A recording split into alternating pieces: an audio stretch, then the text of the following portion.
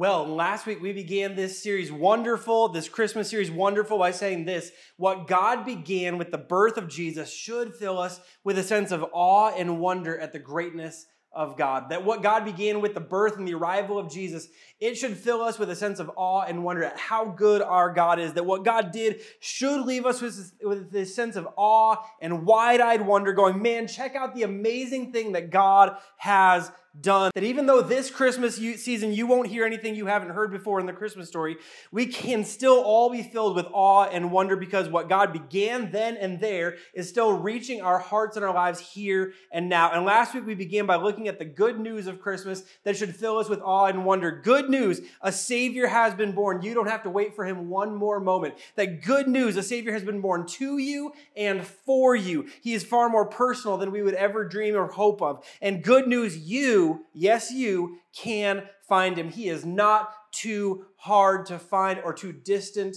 to find. Now today, as we begin the new content, I want to talk about a big word and some words that go right along with that big word. And the big word is fulfilled.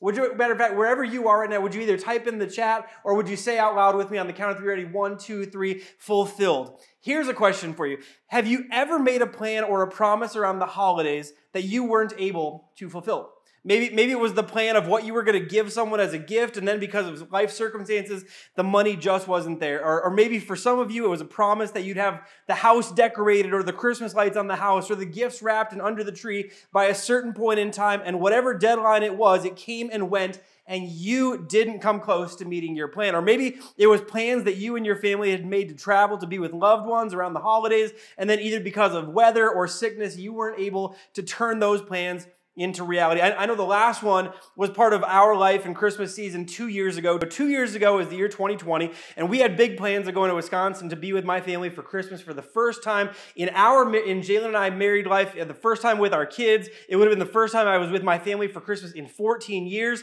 And then we got COVID the day before we were supposed to leave. And in my sadness and frustration with having to cancel those plans, we did still have one silver lining. With having COVID, we had not lost our sense of taste or smell. It was the silver lining to having COVID at that point. And so while we were going to be isolated with just our family, I was going to prepare a great meal for us to enjoy as a family. I got a roast delivered and left at our door, got the potatoes and carrots and onions and celery, and we were going to make the most of Christmas and still have a wonderful Christmas meal. It started cooking, and I was so excited because it smelled really, really good. And then, about a half an hour before we planned on eating, something funny happened. I couldn't smell the roast cooking anymore. Do you see where this is leading? Yeah, about an hour before dinner, the whole family lost our sense of taste and smell. It was the icing on the cake of plans and promises that were not fulfilled for our family at Christmas 2020. So here's what we all know. There is nothing worse than unfulfilled promises and incomplete plans at Christmas. There's nothing worse than unfulfilled promises at Christmas and incomplete plans at Christmas. Again, whether that's wrapping the gifts, whether that's being able to get the gifts that you want, whether it's travel, whether it's the food, whether it's whatever it is that you thought you were going to have and that you were going to do and the people that you were going to see and not being able to see them and not being able to back up your promises, there is nothing worse than that at Christmas. Isn't that true? I mean, there's nothing worse. No worse feeling than knowing what you had planned or promised you just weren't able to make happen. And that's a tough feeling any time of the year, but especially at Christmas, that's a difficult feeling to process and to deal with. But it's also the reality of life, right?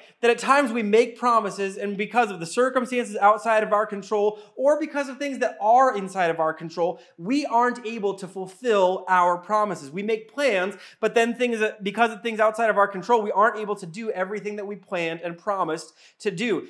And in that line of thinking and with that thought in our minds, we actually find out something amazing about God and about what really happened at Christmas when Jesus was born. Because with the birth of Christ, here's what we see and here's what we come to understand. God never made a promise about the Savior that was not fulfilled through Jesus.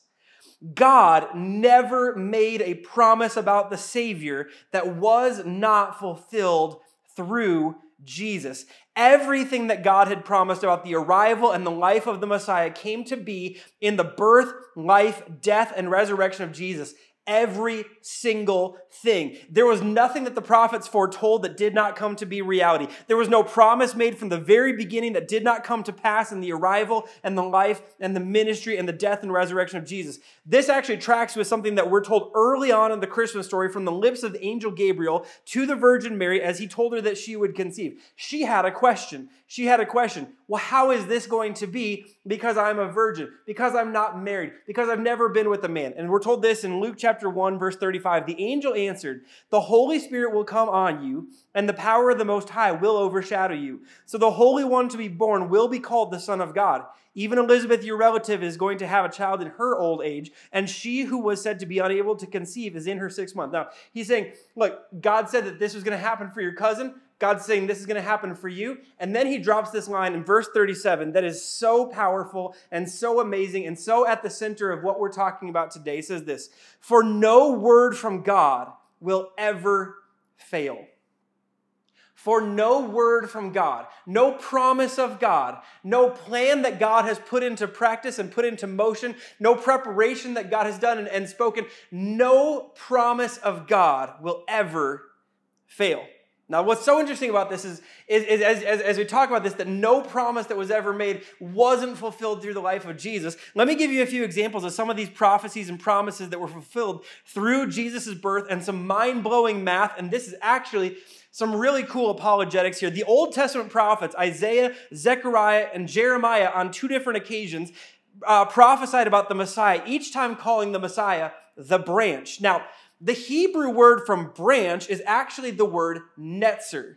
And what makes that so fun and so interesting in this conversation is that Jesus' hometown is a little place that we would know as Nazareth. Now, let me ask you this. Do you see any of the same letters in netzer and in Nazareth? You should, because in Hebrew, Nazareth is the same word netzer.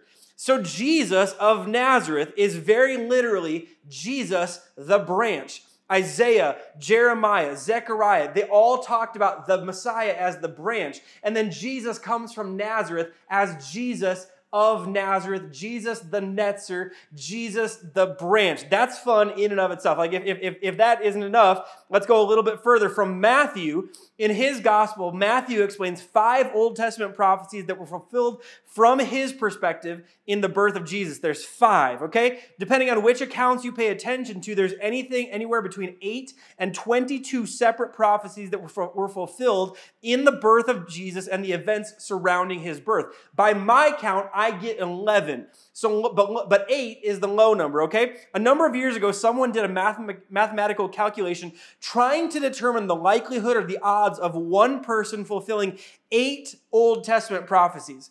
The number that they came up with is just astronomical odds. It's 1 in 100 quadrillion.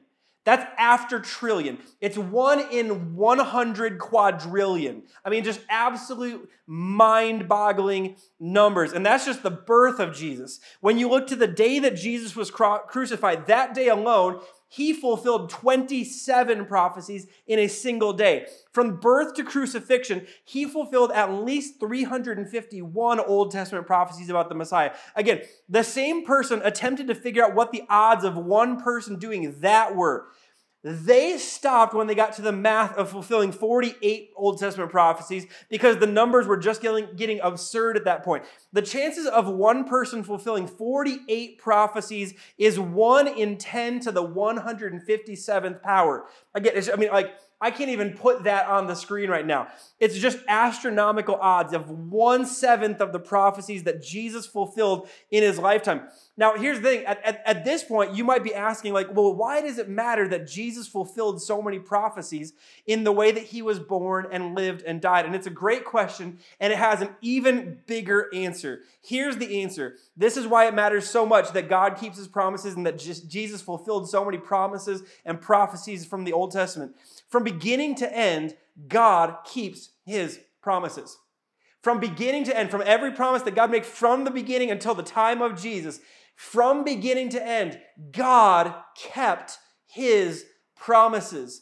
And from beginning to end of our lives and our experiences in Christmas, our experiences in life and family and career and everything that we do, from beginning to end, God keeps his promises. He always has, and he always will. There is no detail too small for his attention. Some of the prophecies that Jesus fulfilled, they go like they're tiny, minute things that when you look at them, you go, that doesn't matter. But because God promised it, God fulfilled it. There is no detail too small for his attention, and there is no expanse too large for his power. Again, when you look at some of these, you go like, the chance of that happening to anybody, it's unbelievable chance that would happen to anyone. And they happen to Jesus because there's no expanse that is too large for God's power. And here's the amazing thing that we get from that. God cares about the smallest details of your life and is capable of moving the biggest mountains in your life. This is why this matters so much. God cares about the smallest details of your life. He cares about how you raise your kids. He cares about how you handle your finances. He cares about how you handle every relationship in your life. He cares about what you do on your lunch hour. He cares about the smallest details of your life. What you say to your husband, what you say to your wife, what you say to your kids, how you treat the people around you, how you treat your neighbors. Every interaction of your life, God cares about it. He cares about the smallest details of your life. And at the same time, he is capable of moving the biggest mountains in your life. The things that you look at and go, there's no way that God could ever do it because where I am for where I feel like I'm supposed to be, that's just too big of a thing. And there is no such thing as too big of a thing for God. For no word from God will ever fail. For no word from God has ever failed. He's that good. He is that strong. And I love during the Christmas season to draw our attention to this because in the Christmas story, or in the events immediately after the birth of Jesus, the way God shows us his ability to fulfill his promises and plans in the mundane and in the deeply unique and personal and in huge global ways. Let's begin in Luke chapter 2 today, starting after Jesus was born, after the wise men and shepherds have come to see Jesus. In verse 21, we're told this: when the 8 days were completed for his circumcision, he was named Jesus, the name given by the angel before he was conceived. And when the days of their purification, according to the law of Moses, were finished, they brought him up to Jerusalem to present him to the Lord, just as it is written in the law of the Lord. Every firstborn male will be dedicated to the Lord, and to offer a sacrifice according to what is stated in the law of the Lord, a pair of turtle doves or 2 young pigeons. Now, this is important for us to understand in the context of talking about God's promises and God's purposes and God's plans and everything that God had planned and everything that God promised, everything that God was prophesied, everything that was going to happen through Jesus. Here's something that's important to understand. Jesus didn't just fulfill God's promises. He fulfilled God's plan. Jesus didn't just fulfill God's promises, he fulfilled God's plan. Meaning, everything that Jesus did from beginning to the end was according to the plan that God had ordained and revealed to him and for him. His obedience, in other words, his obedience didn't begin in the Garden of Gethsemane. His obedience didn't begin at the cross. It began as an infant. It was a family thing. In his circumcision, in his naming, in the dedication as a child, and sacrificial offerings being made by Jesus' parents, Jesus fulfilled and completed every step of God's plan and God's law from the beginning. He didn't just fulfill God's promises, he also fulfilled God's plan. And here's why this matters and why we should pay attention to this. God doesn't skip steps in his plan in order to fulfill his promises. God had his perfect son dedicated to the Lord because that's what was required in the religious law. God had his perfect son circumcised because that's what was required by the law. God had Jesus do everything that was required of humanity under the law so that he could be a perfect and sinless sacrifice for the sin of the whole world. God paid attention to every detail, and Jesus completed every step. Jesus did not just complete and fulfill God's promises, although that's amazing. That's like, wow. But Jesus also fulfilled every step of God's plan along the way, because God does not skip steps as he fulfills his plans and his promises and his purposes. Now we're told this in verse 25. As they're on that trip, there was a man in Jerusalem whose name was Simeon. This man was righteous and devout, looking forward to Israel's consolation, and the Holy Spirit was on him. It had been revealed to him by the Holy Spirit that he would not see death before he saw the Lord's Messiah. Now, again, imagine receiving that promise. Imagine being, 50, 60, 70, 80 years old and being told you will not die before you see the Lord's Messiah. You will see the Savior of the world in your lifetime. With your eyes, you will see the Savior of the world. Now, you might die as soon as you see him. You may literally evaporate into dust the second you see him. But you will, in your lifetime, with your own eyes, see the Savior of the world. Verse 27 tells us this: guided by the Spirit, he entered the temple. When the parents brought in the child Jesus to perform for him what was customary under the law, Simeon took him up in his arms, praised God, and said, "No, this strange man just comes and takes this child." He took him up in his arms, praised God, and said, "Now, Master, you can dismiss your servant in peace as you promised. For my eyes have seen your salvation.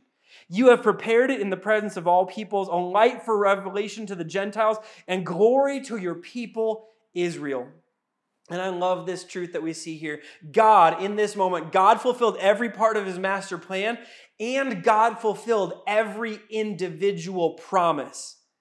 I mean, again, in this moment, whether or not God fulfilled his promise to Simeon, does that ultimately, if Jesus was the Savior of the world who came into the world and he died on the cross for our sins and he rose from the dead to invite us into new life and he was sinless every step along the way, would it have mattered if God had really just not fulfilled that promise to Simeon? It probably honestly would not matter, except that we wouldn't know that God fulfills every single promise. This obscure, never recorded until Luke recorded it promise, God had made it, and because he made it, he would fulfill it. Ironically, this promise didn't matter to anyone else besides Simeon.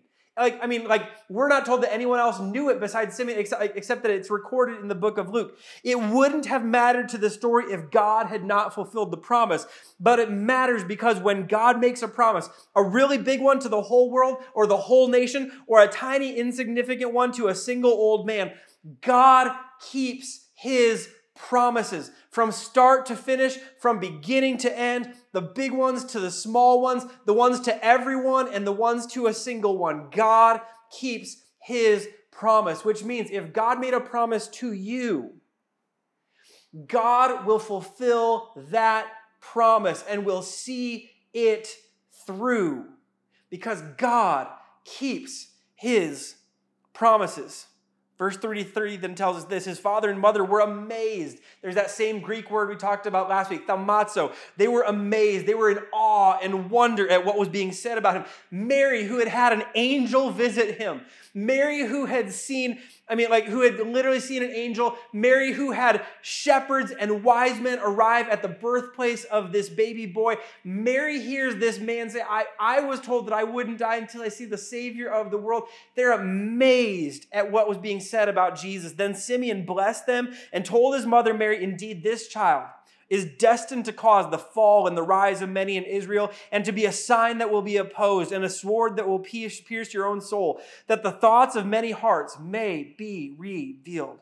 God fulfilled the master plan.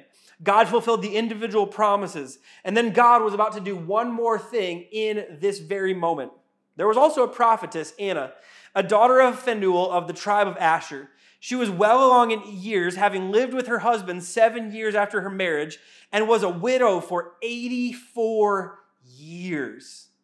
At minimum, we know she's at least 91, but she's 91 if she got married as a baby, and I'm against baby marriage, okay? She's at least 91. She's probably at least 100, maybe 105, maybe 115 years old. She did not leave the temple, serving God night and day with fasting and prayers.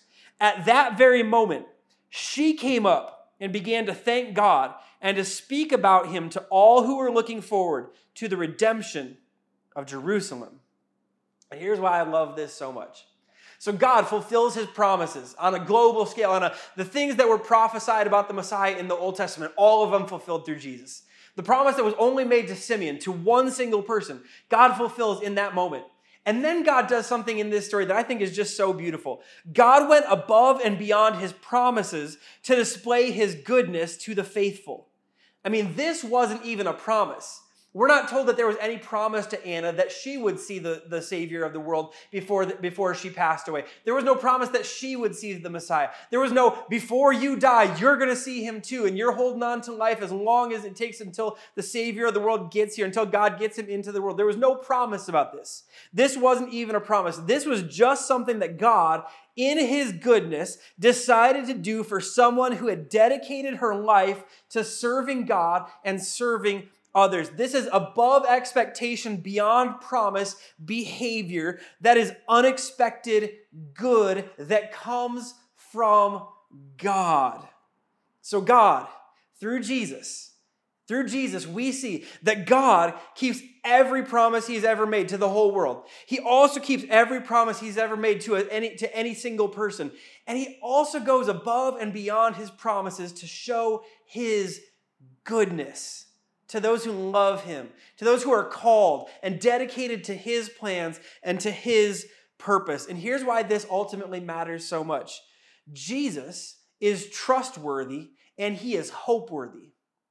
That he is trustworthy because God keeps his promises. That God is trustworthy, God is hope-worthy because God always fulfills his promises. That word fulfilled, we talked about it from the very beginning. There's nothing worse than plans that are incomplete. There's nothing worse than promises that are unfulfilled. And the good news of Christmas is that God has no unfulfilled promises and he has no incomplete plans. And because he has no unfulfilled promises and because he has no incomplete plans, he is trustworthy. And because of the goodness that we see displayed to these people and to the people in the temple, we know he's also hope-worthy. He's worthy of our trust, and he's worthy of our hope. Let me talk just for a minute about him being worthy of our trust. He can be counted on to do everything that he has promised to do and to be everything that he has promised to be. He has promised to be with us. You can count on him that because he has promised to be with us, he will be with us. That when he's promised he will never leave us or forsake us. We can count on him to do just that. That when God says, I have a future for you, we can count on that God has a future for us. Whatever God has promised to us in his word, we can count on that God will do that. When God has said, here's who I am and here's who I will be, we can count on God to be that because no word from God has ever or will ever fail. God can be trusted with everything of your life. He can be trusted. You can trust his way in your marriage. You can trust his way in your career. You can trust his way with your kids. You can trust his way with your finances. No word from God will ever fail. And because of that, you can trust him. You can lean your life on everything that he has claimed to be and everything that he has promised to do. And you can know that you are in good, secure hands because no word from God will ever fail. God keeps his promises, so he can be trusted to keep his promises and to be who he has promised to be. And then beyond that, there's this idea that he is worthy of our hope. He's worthy of our hope. That he's the one that we can look to with certainty in his goodness and his strength, his ability, his love for us, and his ability on our behalf, knowing that there is nothing beyond his power or ability and no good beyond his good. And so there are things in our lives where we may go, you know what, God, you haven't specifically addressed this or promised this in your word, but I'm going to look to you with hope. I'm not looking to you with trust on this because you haven't addressed it, but I'm clinging to your goodness. I'm clinging to your character. I'm clinging to your strength. And this mountain in my life, this may be insignificant to anyone else thing in my life, this thing in my life that I have reached the end of me and my own ability to do it, I can look to you with hope, knowing that you can. And just maybe, because of your goodness, you will. That because of your strength, I know you can, because there is nothing that's beyond you, nothing too big for you. And in your goodness, I can hope that you will. In Romans chapter 8, verse 24 through 25, we're told this. For in this hope we were saved. But hope that is seen is no hope at all. Who hopes for what they already have? But if we hope for what we do not yet have, we wait for it patiently. We wait for it patiently.